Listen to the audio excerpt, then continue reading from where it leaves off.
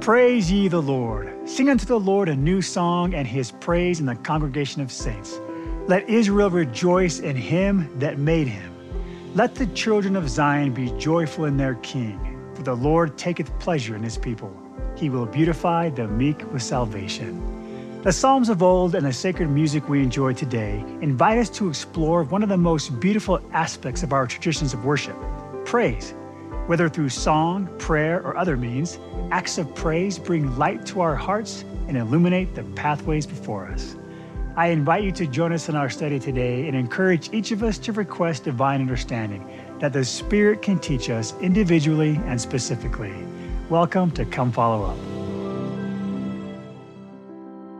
I think how I praise the Lord is through simple small acts.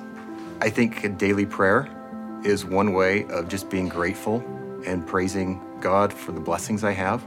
Praising God looks to me like consistency in the small things, prayer, studying about Him, and trying to be like Him. I think praise can be synonymous with appreciation. And oftentimes in my daily prayers, I like to pray that and plead with Him that I would recognize His hand in my day, because I'm so oblivious and I feel like it's so easy to overlook those things. Love is mutual. We love Him because He loved us first. And then we can grow that love when we say that out loud, whether prayer or do as He do, be as He is. Welcome, everyone. Thank you for being here today. The topics for our discussion come from the latter end of the book of Psalms. And the first topic we're going to talk about is Praise Ye the Lord. And the second topic is Sacred Music in Our Lives. And to help us with our discussion, we want to welcome back one of our scholars, Dr. Melissa Inouye. Welcome, Melissa.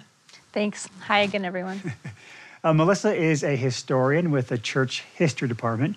And seated next to her is our special guest, Susan H. Porter. Welcome, Sister Porter. Thank you. Sister Porter is the first counselor in the primary general presidency of the Church of Jesus Christ of Latter-day Saints. So before we get into the specific topics of today's discussion, do you mind contextualizing a little bit the Psalms today for us? Sure. Well, I know we've already looked at kind of the Psalms as an overall package of music and songs.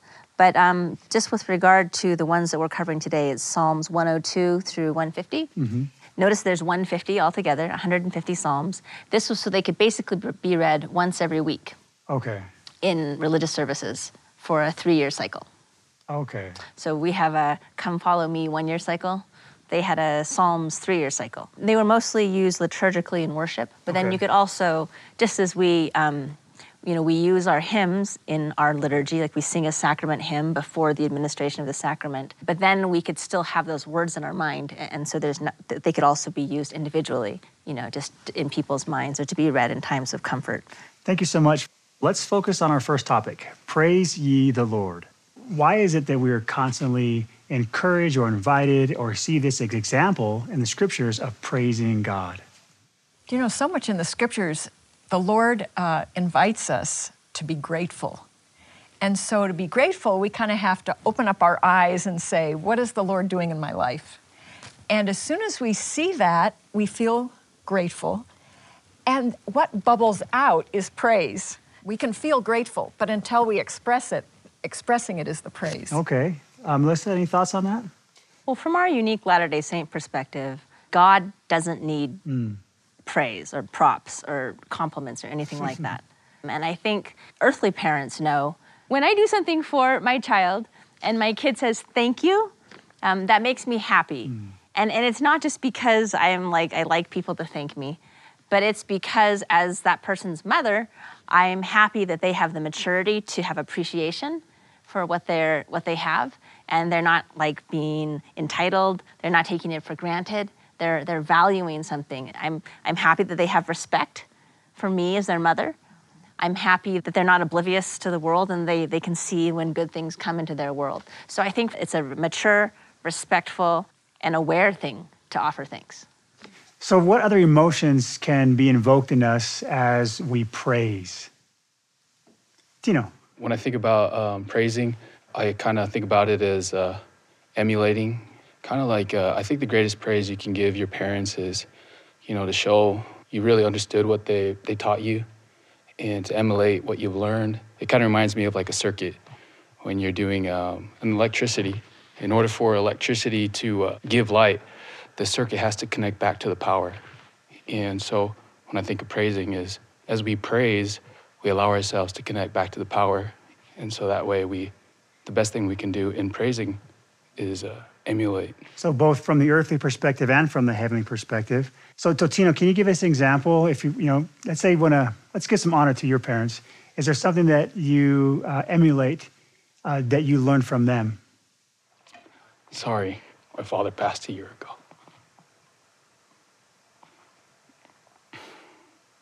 Even though he's not here, I remember all the things that he taught me. Even when sometimes when you lose someone, you might question your faith. But you remember the light that they brought you. And so the thing that my father and my mother, I feel like they're known for is charity or humility. We don't have much, but we give what we have, and we're grateful for that. So hopefully I can emulate that. That's beautiful. Thank you so much. Any thoughts from that? When you say like the corollary between praising our earthly parents and praising our heavenly parents, I guess the thing that comes to mind is, since I'm a parent, I know that I mess up all the time, and I'm like, our heavenly parents are far more worthy of praise than I am. But I guess that's the difference that kind of motivates us in life, right? We believe that we're created in the image of our heavenly parents. We'll become like our heavenly father and mother, and so it's not audacious to try to emulate them. It's something we can do, and it's something that we're designed to be able to succeed in eventually. I love what you've shared, Tino, because I think when we talk about what happens when we praise our Heavenly Father is we change. As you honor your parents, what happens to you is you are changing. And as we honor, as we open our hearts enough to see what God is doing in our lives, as we feel gratitude and want to be more like them, we change. And that's the greatest gift, I think, of praise.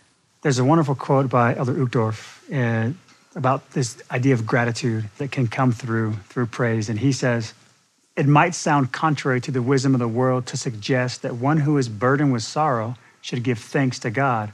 But those who set aside the bottle of bitterness and lift instead the goblet of gratitude can find a purifying drink of healing, peace, and understanding."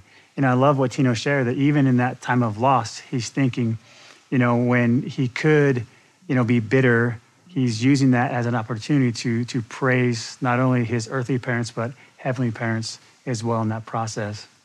The very first psalm we were assigned to read in this week's lesson was 102, which starts out with a heartfelt plea. That really struck me. Not someone who was having a great time in life. "Hear my prayer, O Lord, and let my cry come unto thee." This is somebody who's struggling. "Hide not thy face from me in the day when I am in trouble. Incline thine ear unto me in the day when I call. Answer me speedily." There are beautiful examples in the Psalms of people crying unto God in distress. And what strikes me is that they are calling on God in their distress. They haven't given up just because they haven't seen their troubles end or their trials gone away. And as soon as I read that, I thought about Joseph Smith in Liberty Jail. He's in trouble and he's suffering and he's saying, "Oh God, where art thou? And how long is it going to take for us to see your answer?" And this is happening here, and I think all of us can identify with that. It starts in distress. Eventually, they can see God's hand, and then they can come to a place of gratitude and praise. I love that idea of this cycle of pleading, receiving, and praising, within those Psalms. That's beautiful. Anything you want to add to that, Melissa? I'm just thinking about Psalm 102. And as I read this, I get the feeling that this person feels really comfortable talking to God. Like God isn't super distant. Just the way that children yell at their parents, this is kind of the feeling I'm getting. So for example, I'm reading of my study Bible. This is the Robert Alter translation of the Hebrew Bible. For ashes I have eaten as bread, and my drink I have mingled with tears, because of your wrath and your fury, for you raised me up and flung me down. My days inclined like a shadow, and I, like grass, I withered. And you, Lord, forever enthroned, in your name for all generations. So you get this sense of, you're so all-powerful, what's up? Why have you done this to me? How come I was like riding high and now I'm way down here? If you skip ahead to 24, he humbled my strength on the highway. He cut short my days. I say, oh my God, do not take me away in the midst of my days. Your years are for all generations. Of old you founded the earth, and the heavens your handiwork. They will perish and you will stand. They will all wear away like a garment. Like clothing you change them and they pass away. But you, your years never end. The sons of your servants dwell safe. Their seed in your presence unshaken. So you can hear a kind of longing. You know, God, you're so powerful. You have this eternal life, but like our mortal days are so short. And, you know, to God, you know, 100-year lifespan is nothing. But, you know, to anyone who's ever worried about, like, will I be able to be there for my kids? Or, you know, what if I leave my family all alone? We know how severe loss feels, earthly, mortal loss. Mm-hmm. It feels like forever. And so you can hear that in the voice of this person. But the hymn, the psalm, is so intimate. It's pleading with God. It's arguing with God. It's pointing out, look at all these things. Please help. And I think that's so real. Melissa, even as I've heard you read a lot of scriptures as we work together. There was something different about the way you read those verses. Why was there some special meaning behind those particular passages to you? Well, I've had those same feelings, and I study religion. I wrote a dissertation, which is now a book, on Pentecostal Christians in China. And I heard so many miracle stories, so many. We're not the only people who have miracle stories. I heard about a woman who was holding someone's feet when they were raised from the dead because of a prayer that she and another deaconess were offering. I've heard so many miracle stories. And I believe in miracles both as a Latter-day Saint and objectively. I just see that these kinds of things happen. And so in the middle of my struggles with cancer, especially during a super dire time when it was like very bad looking, I said, like, I know this is possible. Like, where's the miracle? Like, I don't even have an academic doubt that this exists, that this is possible. So, like, you said you would heal me. So, like, where's my healing? And you know, I have kids, so I feel that very deeply. And I guess the question is it possible for, instead of like the silence of God, which is so deafening, is it possible for God to give you a kind of long-acting miracle? I think that's kind of what I've experienced.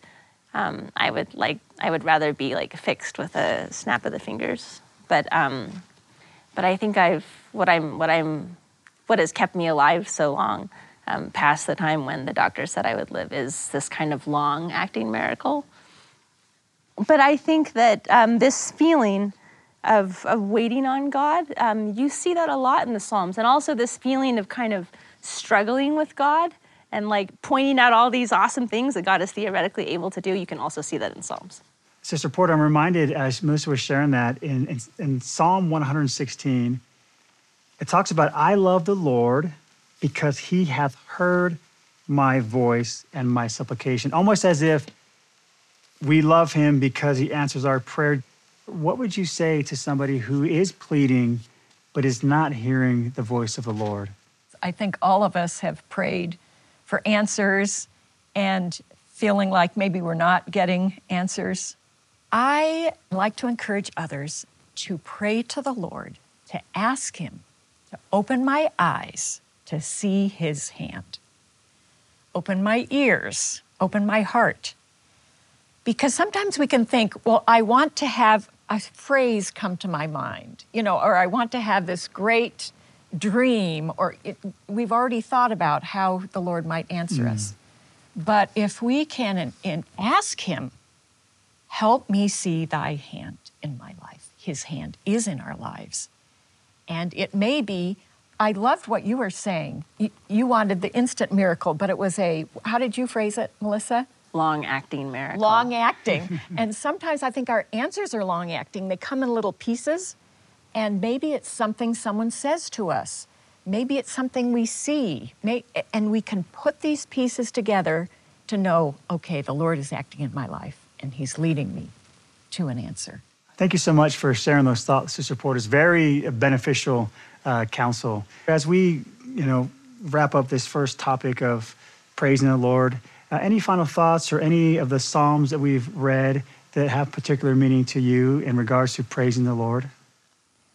I was just back in 116 again in verse 12, and the psalmist asks, what shall I render unto the Lord for all his benefits toward me? Sometimes after a prayer has been answered, or we see God's hand in our life, or we receive a great blessing, we receive comfort, and we ask ourselves, what can I give the Lord for everything he's done to bless me? I love the word mercy is everywhere in the Psalms. The Lord is so merciful to us. We're so weak. And I'm just so grateful that he's merciful to me in my weakness and still blesses me. Thank you so much. This has been awesome. I've really enjoyed it. It just feels good. And I just want to thank you for sharing with us on this first topic that we've been discussing on Praise Ye the Lord. I think music is something we should lean on when building our faith because it's something that we can use to better our lives, to remind us of what's really important, and also to help us through difficult times or through struggles. Music invites the Spirit into my life in a beautiful way. I love having uplifting, sacred music in my home, in the car when I drive, when I'm thinking, when I'm praying. It helps put me in a spirit to receive inspiration and revelation. When I was a kid, my mom told me that people who can sing, they often praise God in the previous lives. I don't have a really good voice, but I try to praise him because I feel like that's one way I can express my gratitude to him. That's one way that I give my talent, the things that he has given me, and I use it to give it back. So our second topic today is sacred music in our lives. I'd love to get some thoughts from the audience on how has sacred music been a blessing in your life? Diane. There's been a lot of music that has touched me through the years, that has made me feel peace and comfort, but none has ever impacted me so much as the first time I heard the song Gethsemane.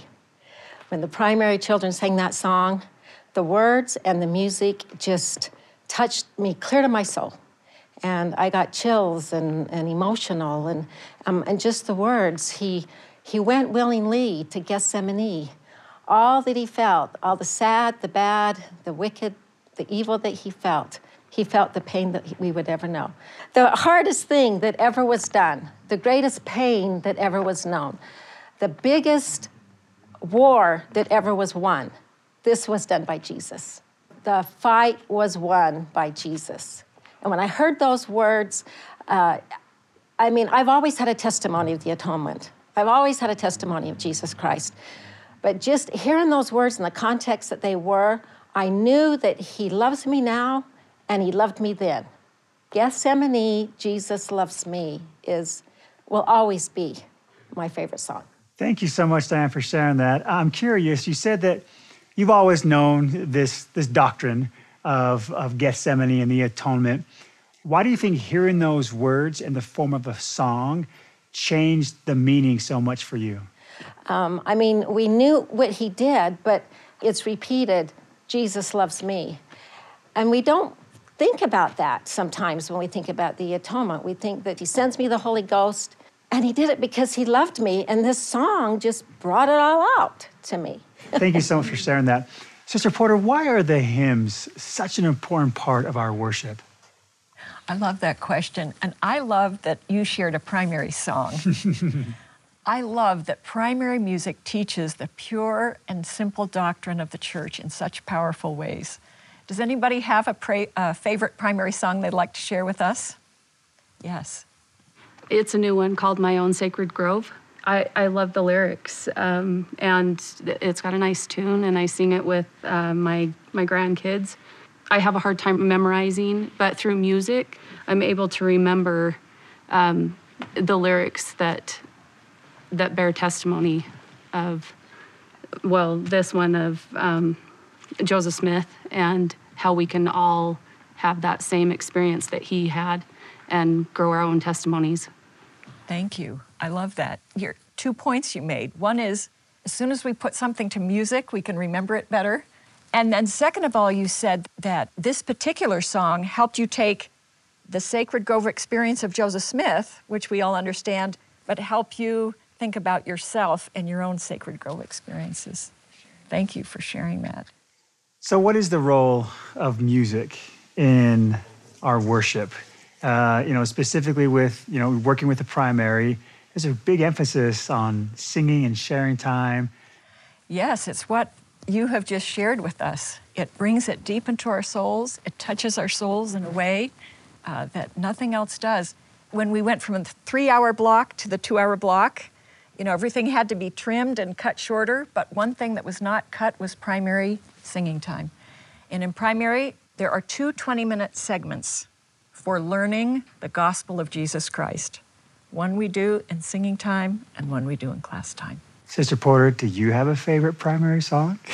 Oh, yes. I love I'm Trying to Be Like Jesus. That's my favorite song. Is that yours? That's my favorite. Yeah. I love it. There's a Latter-day Saint choral director named Lainey McLean Armstrong, and she lives in the Bay Area in California in the United States. And she was explaining to me why her favorite song, I'm Trying to Be Like Jesus, is such a good song. I just thought it was interesting. So she says, musically speaking, it's I'm trying to be like Jesus, I'm following in his ways. And then there's a part where it says, at times I'm tempted to make the wrong choice. And at that moment, the melody goes into a minor key, and it kind of conveys that feeling of tension, that feeling of sadness, that temptation brings.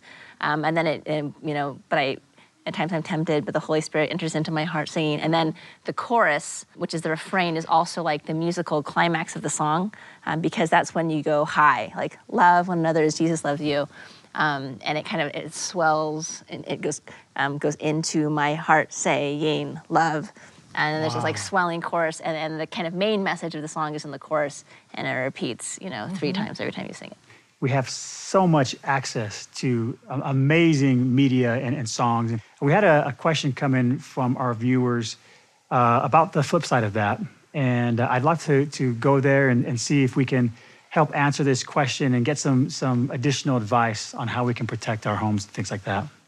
Hi, I'm Ezra. And I'm Liam. We're from Las Vegas, Nevada. There is a scripture in Psalms that talks about having the Lord build our house. But how do we protect our homes when bad media is just 1 click away? How can we protect our homes when bad media is just 1 click away? What thoughts do you have from some of the parents in here about ways that you protect your homes from bad media entering in? Mike. One of the things that we've done to protect our home is just being a good example. And I think as you bring in good media, then it gives the rest of the family an opportunity to feel the Spirit and to feel the warmth and the peace that comes from good media, which that example hopefully will carry over, and our children will have a desire to have that same spirit from good media. And Mike, have you seen a difference in your home as you've tried to implement these things? Yeah, I think we have seen a difference, and it takes effort because there's all kinds of media, and it seems like sometimes the bad outweighs the good sometimes, so it takes effort. But what I've noticed, I think the effort is well worth it, but it takes a conscious effort. Now, in the beginning, do you feel was there any pushback from your kids? Mom's nodding her head. Lisa, what do you think? What was there pushback from the kids as you tried to kind of replace some of the negative things? Always, yeah. And how did you handle that? Just never give up the trying to always teach why it's important, and like Mike said, be a good example. What we are listening to or watching or allowing to be in our environment. Thank you both for sharing that. Great ideas. Any other thoughts? I had an experience with words of hymns as an answer to a prayer, and I didn't even know what hymn it was from. A number of years ago, my husband suffered kidney failure, and he had one transplant. It was rejected. It only lasted about 30 days. He had a second one that lasted a little less than a year. And so he was on dialysis for a number of years. At the same time, he was serving as a full-time general authority. And we were praying year after year for his kidneys to be healed. There's nothing doctors can do with kidneys. And one day I took him to the dialysis center, and I was driving home, and into my mind came this phrase, "All now rejoice, the long night is over." And it filled me with so much joy. I knew the Lord was telling me this long night of not only dialysis, but many, many surgeries and ill health was going to be over. And I walked in the door and I thought, I know that's from a hymn, but I don't even know what hymn it's from. So I started looking and I found it, and you probably all know what it's from, but it was the hymn, "Hark All Ye Nations." And it's in the second verse. And it's referring to the fact that the long night is over because of the restoration of the gospel. But the Lord was using that phrase to tell me that I could rejoice our long night was over. And so I was just fully expecting that night, the next morning, next week, we were going to receive this blessing. It was 8 years later. The interesting thing, though, was that because I had had such a powerful experience with that phrase of that hymn, I had hope. I knew what I had heard. And so people kept saying to me, his health was going down, more and more surgeries. How can you still be so happy and positive? It's because of that impression. It was so clear, and it was through a hymn. And 8 years later, he received a transplant from our oldest son that completely restored his health. We were able to take an assignment in Moscow, Russia. Singing those hymns, even though you don't know them well, a Heavenly Father can use the beautiful doctrine taught in those hymns to bring you comfort, to bring you revelation, and bring you peace. I love that. Thank you so much for sharing. Caden. So for me, I haven't really been able to connect spiritually with hymns super well. But one experience I've had, as a youth group, we went to the Manti pageant, and after everything, we were getting ready to leave, and we just kind of had an hour to ourselves to just kind of hang out. And so I went up and just kind of chilled at the temple grounds and just laid there and listened to, the natural sounds that, God gave us. So the birds chirping, the trees. I've never been able to feel that connection with God any other way through sound. And so I feel just, nature is an excellent hymn for us. It's also beautifully encapsulated in that primary song. Whenever I hear the song of a bird or look at the blue, blue sky or feel the rain on my face. I love that, nature being a hymn. I'm reminded of Alma when he's talking, just speaking about nature can be a song. And Alma, he talks about redeeming love. And if it's okay, I'd love to read that scripture and then perhaps get some thoughts on the connection between redeeming love being described as a song. And in Alma chapter 5, he says, "And now behold, I say unto you, my brethren, if ye have experienced a change of heart, and if ye have felt to sing the song of redeeming love, I would ask, can you feel so now?" Why do you think he describes redeeming love as a song? Redeeming love, I know for me, when I've made a poor choice and then felt like the Lord has forgiven me, wow, that is the best feeling. And that is a time to sing and rejoice and praise the Lord. I love that. Thank you so much. Melissa? I have often been a primary pianist. I was asked to play this hymn, which if it's okay to despise hymns, I despise this hymn. I was like, can't believe we're gonna sing this hymn. I hate this song. But I played the song, and then in the chorus, all of a sudden, I felt this outpouring of the Spirit. It was so powerful.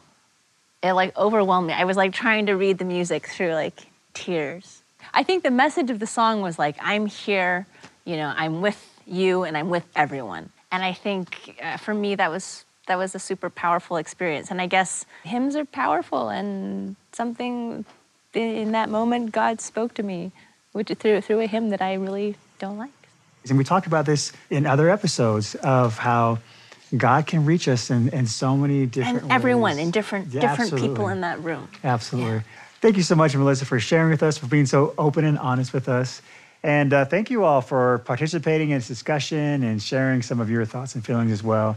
Sister Porter, it's been a pleasure talking to you. I'm excited as we go into footnotes to ask some more questions about hymns. This has been a really productive discussion on sacred music in our lives. During this last discussion, something that the Spirit taught me was that the Lord is able to reach people in various ways. For me, it is very oftentimes music. For others, it may be different types of expression, but I think that the Lord loves music because it really, in a way, it's just an amplification of expression for our feelings for Him and our reverence toward Him as well. One of the things that the Spirit taught me about the discussion of music and the role of music is to always be aware of the Spirit and do it to invite the Spirit.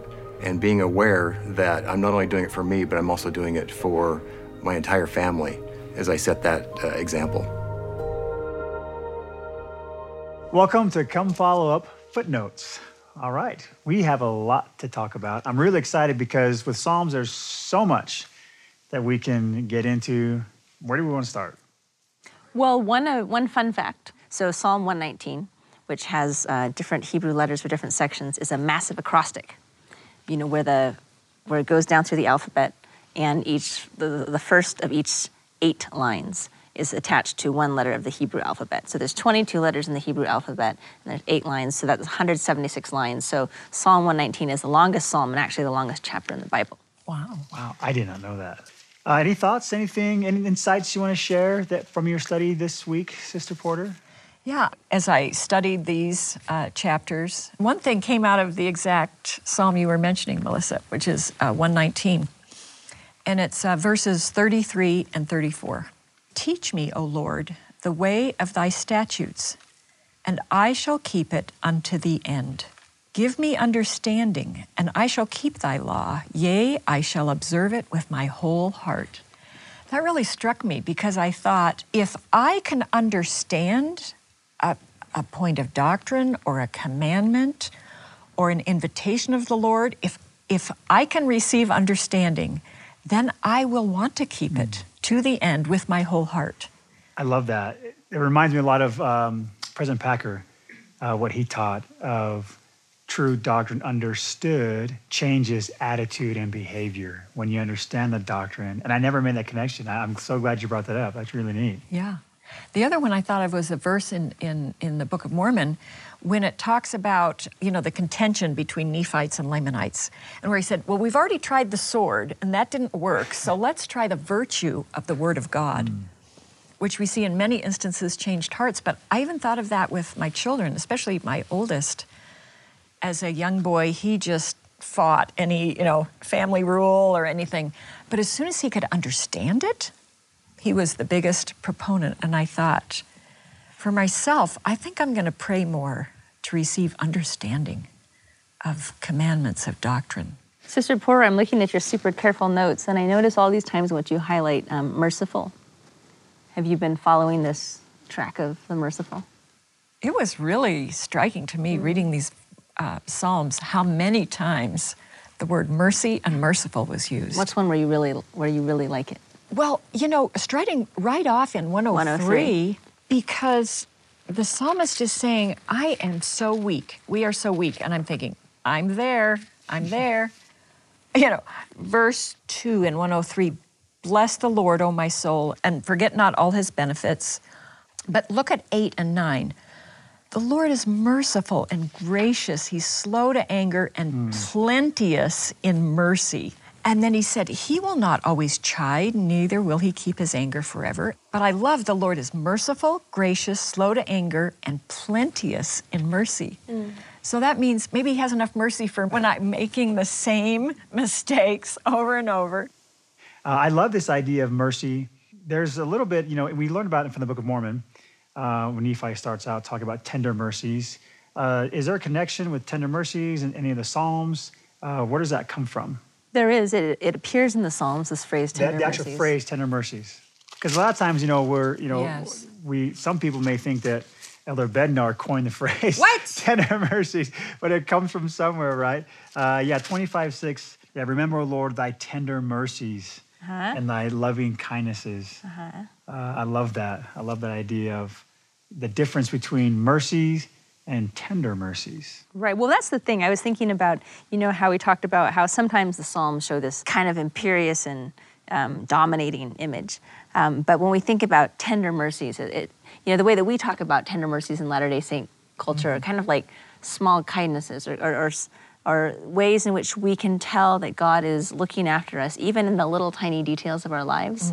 And that idea of mercy is much more intimate than, sometimes when you think about mercy, be merciful to us, oh God, have mercy on us. That's a very kind of like a subject kind of petitioning a king. But I love these other contrasting images of tender mercy, which we have in Psalms as well, and then also in the Book of Mormon, where a tender mercy is something that's intimate, it's something that's kind and considerate, and that's who our heavenly parents are too.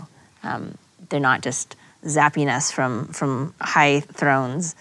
They're right there with us when we're scrabbling on the bathroom floor crying or something like that. Yeah, I love that. Do you think it changes our perspective or at least our understanding, going back to what you mentioned, of how our heavenly parents are and how we respond, knowing that there is that tender side to them? Yes. Sometimes we think when we pray, our prayer needs to be very neat and specific language and very respectful. But if we know how tender and merciful they are, we're more apt, don't you think, to just open our hearts and just tell them what we're feeling. And then they're more easily able to answer and show us their tender mercy. And that feeling does come through in so many of the Psalms, right? Where someone's just kind of like, I'm just going to lay it all out, God. Yes. Yeah. Say it like it is. Melissa, is there a psalm that you wanted to touch on and discuss a little bit? Well, I really love Psalm 137, partly because it's often put to song like today. It's historically, been sung as a spiritual. It's, I guess you said, a reggae song. Yes. I learned it with my children at a kind of children's music camp.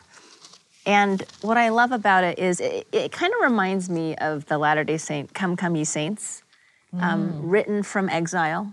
The Latter-day Saints had been kicked out of our home in the United States, and we had left the United States, and we were headed out of America to Mexico, where we could be safe. And this is written from Babylon, where they had been deported to Babylon. And I'll just read the whole thing. It's not too long. Is that okay? It's so beautiful and famous. By Babylon's streams, there we sat. Oh, we wept when we recalled Zion. Oh, I'm reading the Robert Alter translation just because it's a little more clear in the middle part. Okay. But the King James Version is beautiful, too. On the poplars there we hung up our lyres, for there our captors had asked of us words of song, and our plunderers rejoicing, sing us from Zion's songs. How can we sing a song of the Lord on foreign soil?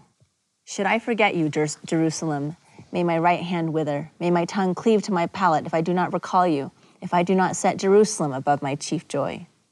Recall, O Lord, the Edomites on the day of Jerusalem, saying, raise it to its foundation.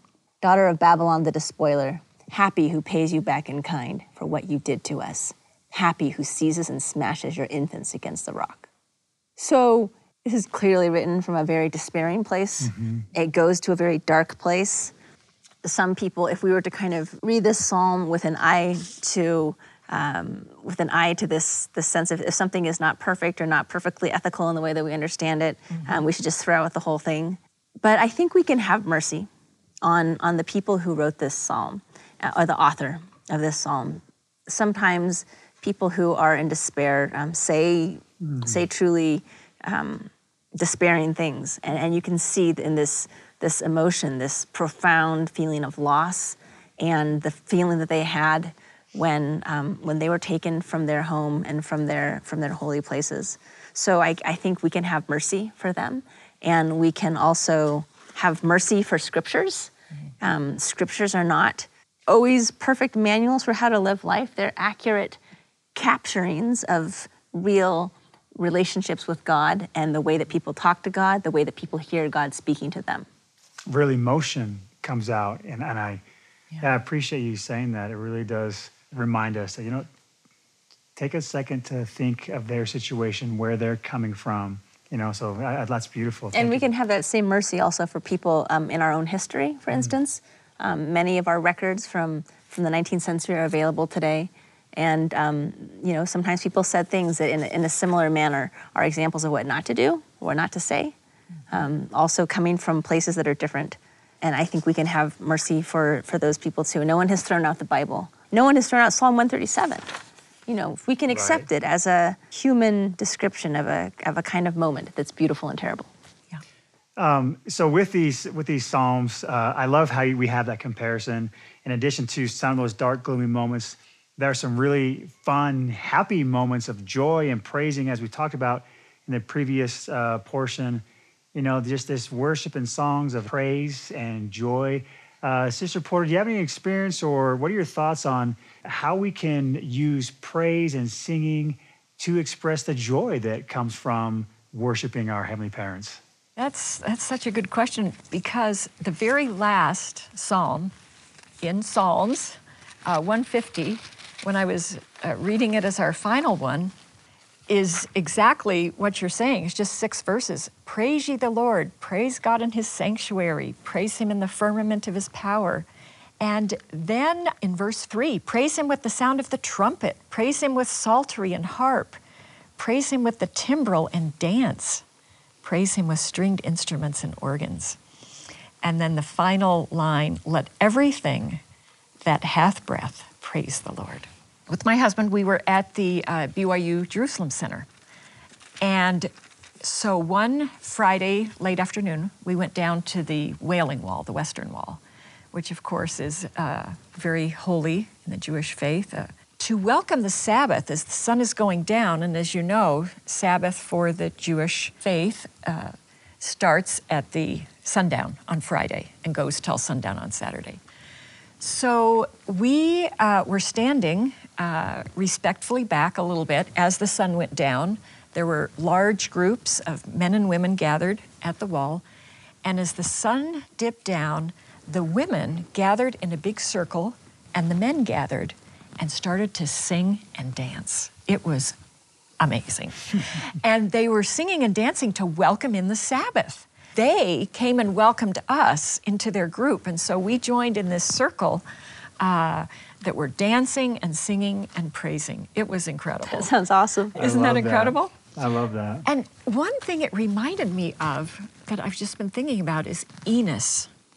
Remember when Enos went into the forest and he's kind of reflecting and he says he remembers 2 things his father taught him.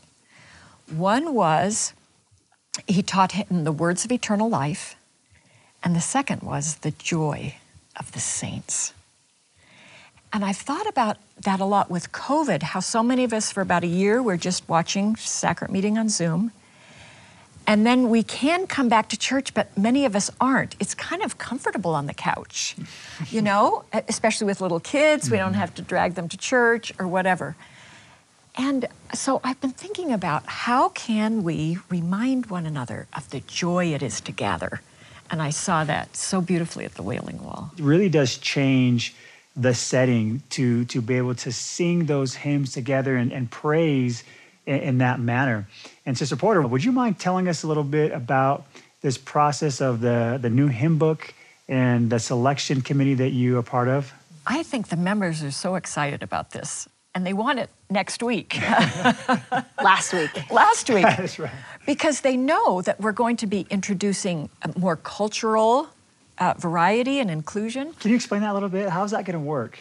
Yes. Well, first of all, when the Church Music Committee opened it up to the members of the church all over the world and invited them to submit hymns, they were expecting what they thought was a high number, 6,000 new hymns. 16,000 new hymns were submitted. So in thinking about this, they recognized behind every one of those 16,000 hymns was someone's prayer, faith, testimony, desire. So they wanted to implement a very careful process for considering each one. So volunteer committees of musicians in every area of the church have been assembled to go through these, because I wouldn't be the best person to review a hymn written by a member in Kenya. That's not a musical tradition that I would be familiar enough with. So these committees are going through this, and they have 5 elements that they're looking for. That they increase faith in and worship of our Heavenly Father and His Son, Jesus Christ. They teach doctrine with power and clarity. They invite joyful singing. They comfort the weary and inspire us to endure in faith. And finally, they're unifying across the world, across cultures. Wow, that's so awesome. That's so great that you've thought about those like cultural differences in music, because music is so dependent on the local tradition. It's interesting too, it gives us a chance to go through every word of every hymn. For instance, even in hymns that we all know and love, sometimes if the hymn was written 150 years ago, a word used then may not mean what it means now. That's so true. And so I appreciate that. They're being careful with words. What do words mean? Are they unifying and inclusive of all members? So should we prepare ourselves that some of our favorite hymns may not make the cut because of, maybe there's a different meaning or a phrase that doesn't quite fit right doctrinally? Should we be ready to do without some of our favorites? In most cases like that, even changing a word or a phrase. So they'll actually change that in the hymn. Oh, okay. Now, see, that's another process, because copyright issues, going back, of course, being respectful to the composer. So a lot of those discussions are going on. I mean, hymns 150 years ago, we don't speak to anybody, but trying to go through it very carefully. It would be disruptive to change everything in every hymn, but trying to focus in on those that can be changed and really be more. I know what you mean. There's like a balance between the way that we've always sung a hymn. Yes. And then I remember I attended a Protestant church, and they had kind of fixed a lot of the hymns, kind of the old missionary 19th century hymns. And there were just so many fixes. It was just hard for me to kind of like feel the power of the hymn. Like in modern times, when you hear like a remake of a song or a movie, it's like you have to kind of preserve some of that original music or style without changing it too much to go too far away. Everybody that I can talk to about the hymns is on pins and needles waiting for the hymn book. And I'm glad to know that it is going to be a really long time, but it sounds like it's going to be so worth it. So, Sister Porter, I'm curious. I'm sure that there's a lot of revelation that goes into this process. Has there been any specific revelatory moment for you while working on this project? Do you know, it's really increased my testimony of councils in the church. Because, see, we could just take 2 PhDs in music and put them in a room. One PhD in, like text and one in written music, and say, can you figure this out? But these committees at church headquarters are a combination of people who have degrees in music, very educated, and also lay members of the church. I mean, I enjoy music, I play the piano, I don't have any degrees. And so, as you sit in council, you may go in, maybe the assignment has been review the text of this hymn for this week. And you're like, I know clearly what needs to happen. and you present that, and then you start listening. And that's when you see revelation come, when you can be open enough and realize my purpose in this committee is not to railroad through my idea or that's got to be hard to kind of put that aside, logic, right? Yeah. But to listen to the Spirit, and it's been a great revelatory experience. That makes me think about what President Nelson said in I think it was one of his first talks to the church as the president of the church, where he said that good inspiration depends on good information. So if you don't have the right people in the room, you won't have the revelation that God could offer. So while we're on this topic of hymns, Sister Porter, do you have a favorite hymn that you just hope makes the cut? I would have to say my favorite hymn is Redeemer of Israel. Oh, like that one. When my husband passed away 5 years ago, and we were planning the funeral, and I said, I want Redeemer of Israel, one of the hymns. And I remember singing it as a prayer. It wasn't a prayer of praise, it was a prayer of supplication. Redeemer of Israel, our only delight, on whom for a blessing we call.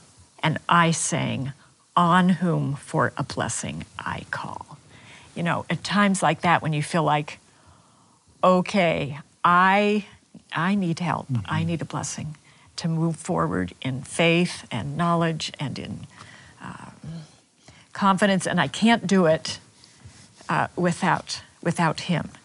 That idea of calling for that blessing, and then later in the hymn on really leaning on him. So that's a very meaningful hymn to me, a hymn of supplication and prayer. Thank you. I love that. It's beautiful.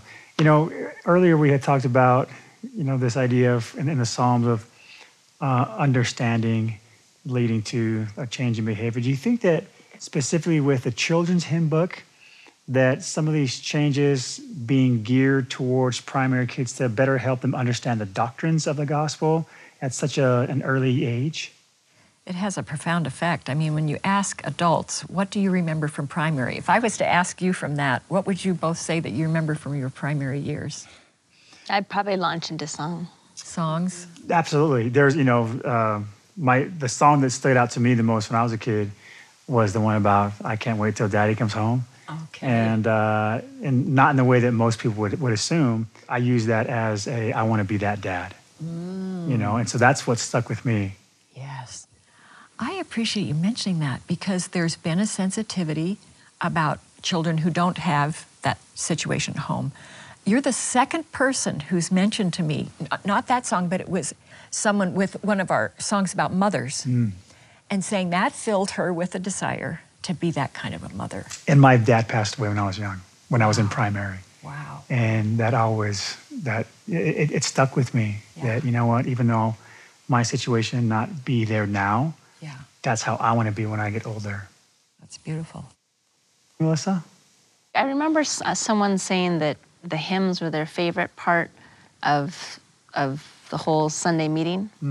She had a kind of different situation. She was a single parent, and she was raising her kid by herself, and she felt like, you know, so many of the things that we said over the pulpit just weren't geared toward her. But in the singing, we were all united. We were all uniting our breath. Our brains were kind of zeroing in on the pitches together. We were hearing each other sing and kind of adjusting to each other's pitches. So maybe this is a message that, you know, there's so many ways that we can reach out to each other and live the doctrine of Christ that aren't like the stuff that we say and the kind of things that we repeat. We can find other ways to be unified with people, whether that's, you know, serving alongside them or just being with them or knowing things about them or whatever it is, you know, just working with people in multiple dimensions. I love that. Melissa, thank you. This has been a great conversation as we talked about Praise Ye the Lord and sacred music in our lives. Thank you so much again. And thank you all for watching at home. We really appreciate the time you spend with us and want to continue to encourage you to follow through on any promptings that you may have received throughout this show. Thanks again, and please join us next week for another episode of Come Follow Up. Come Follow Up is a production of BYU Broadcasting.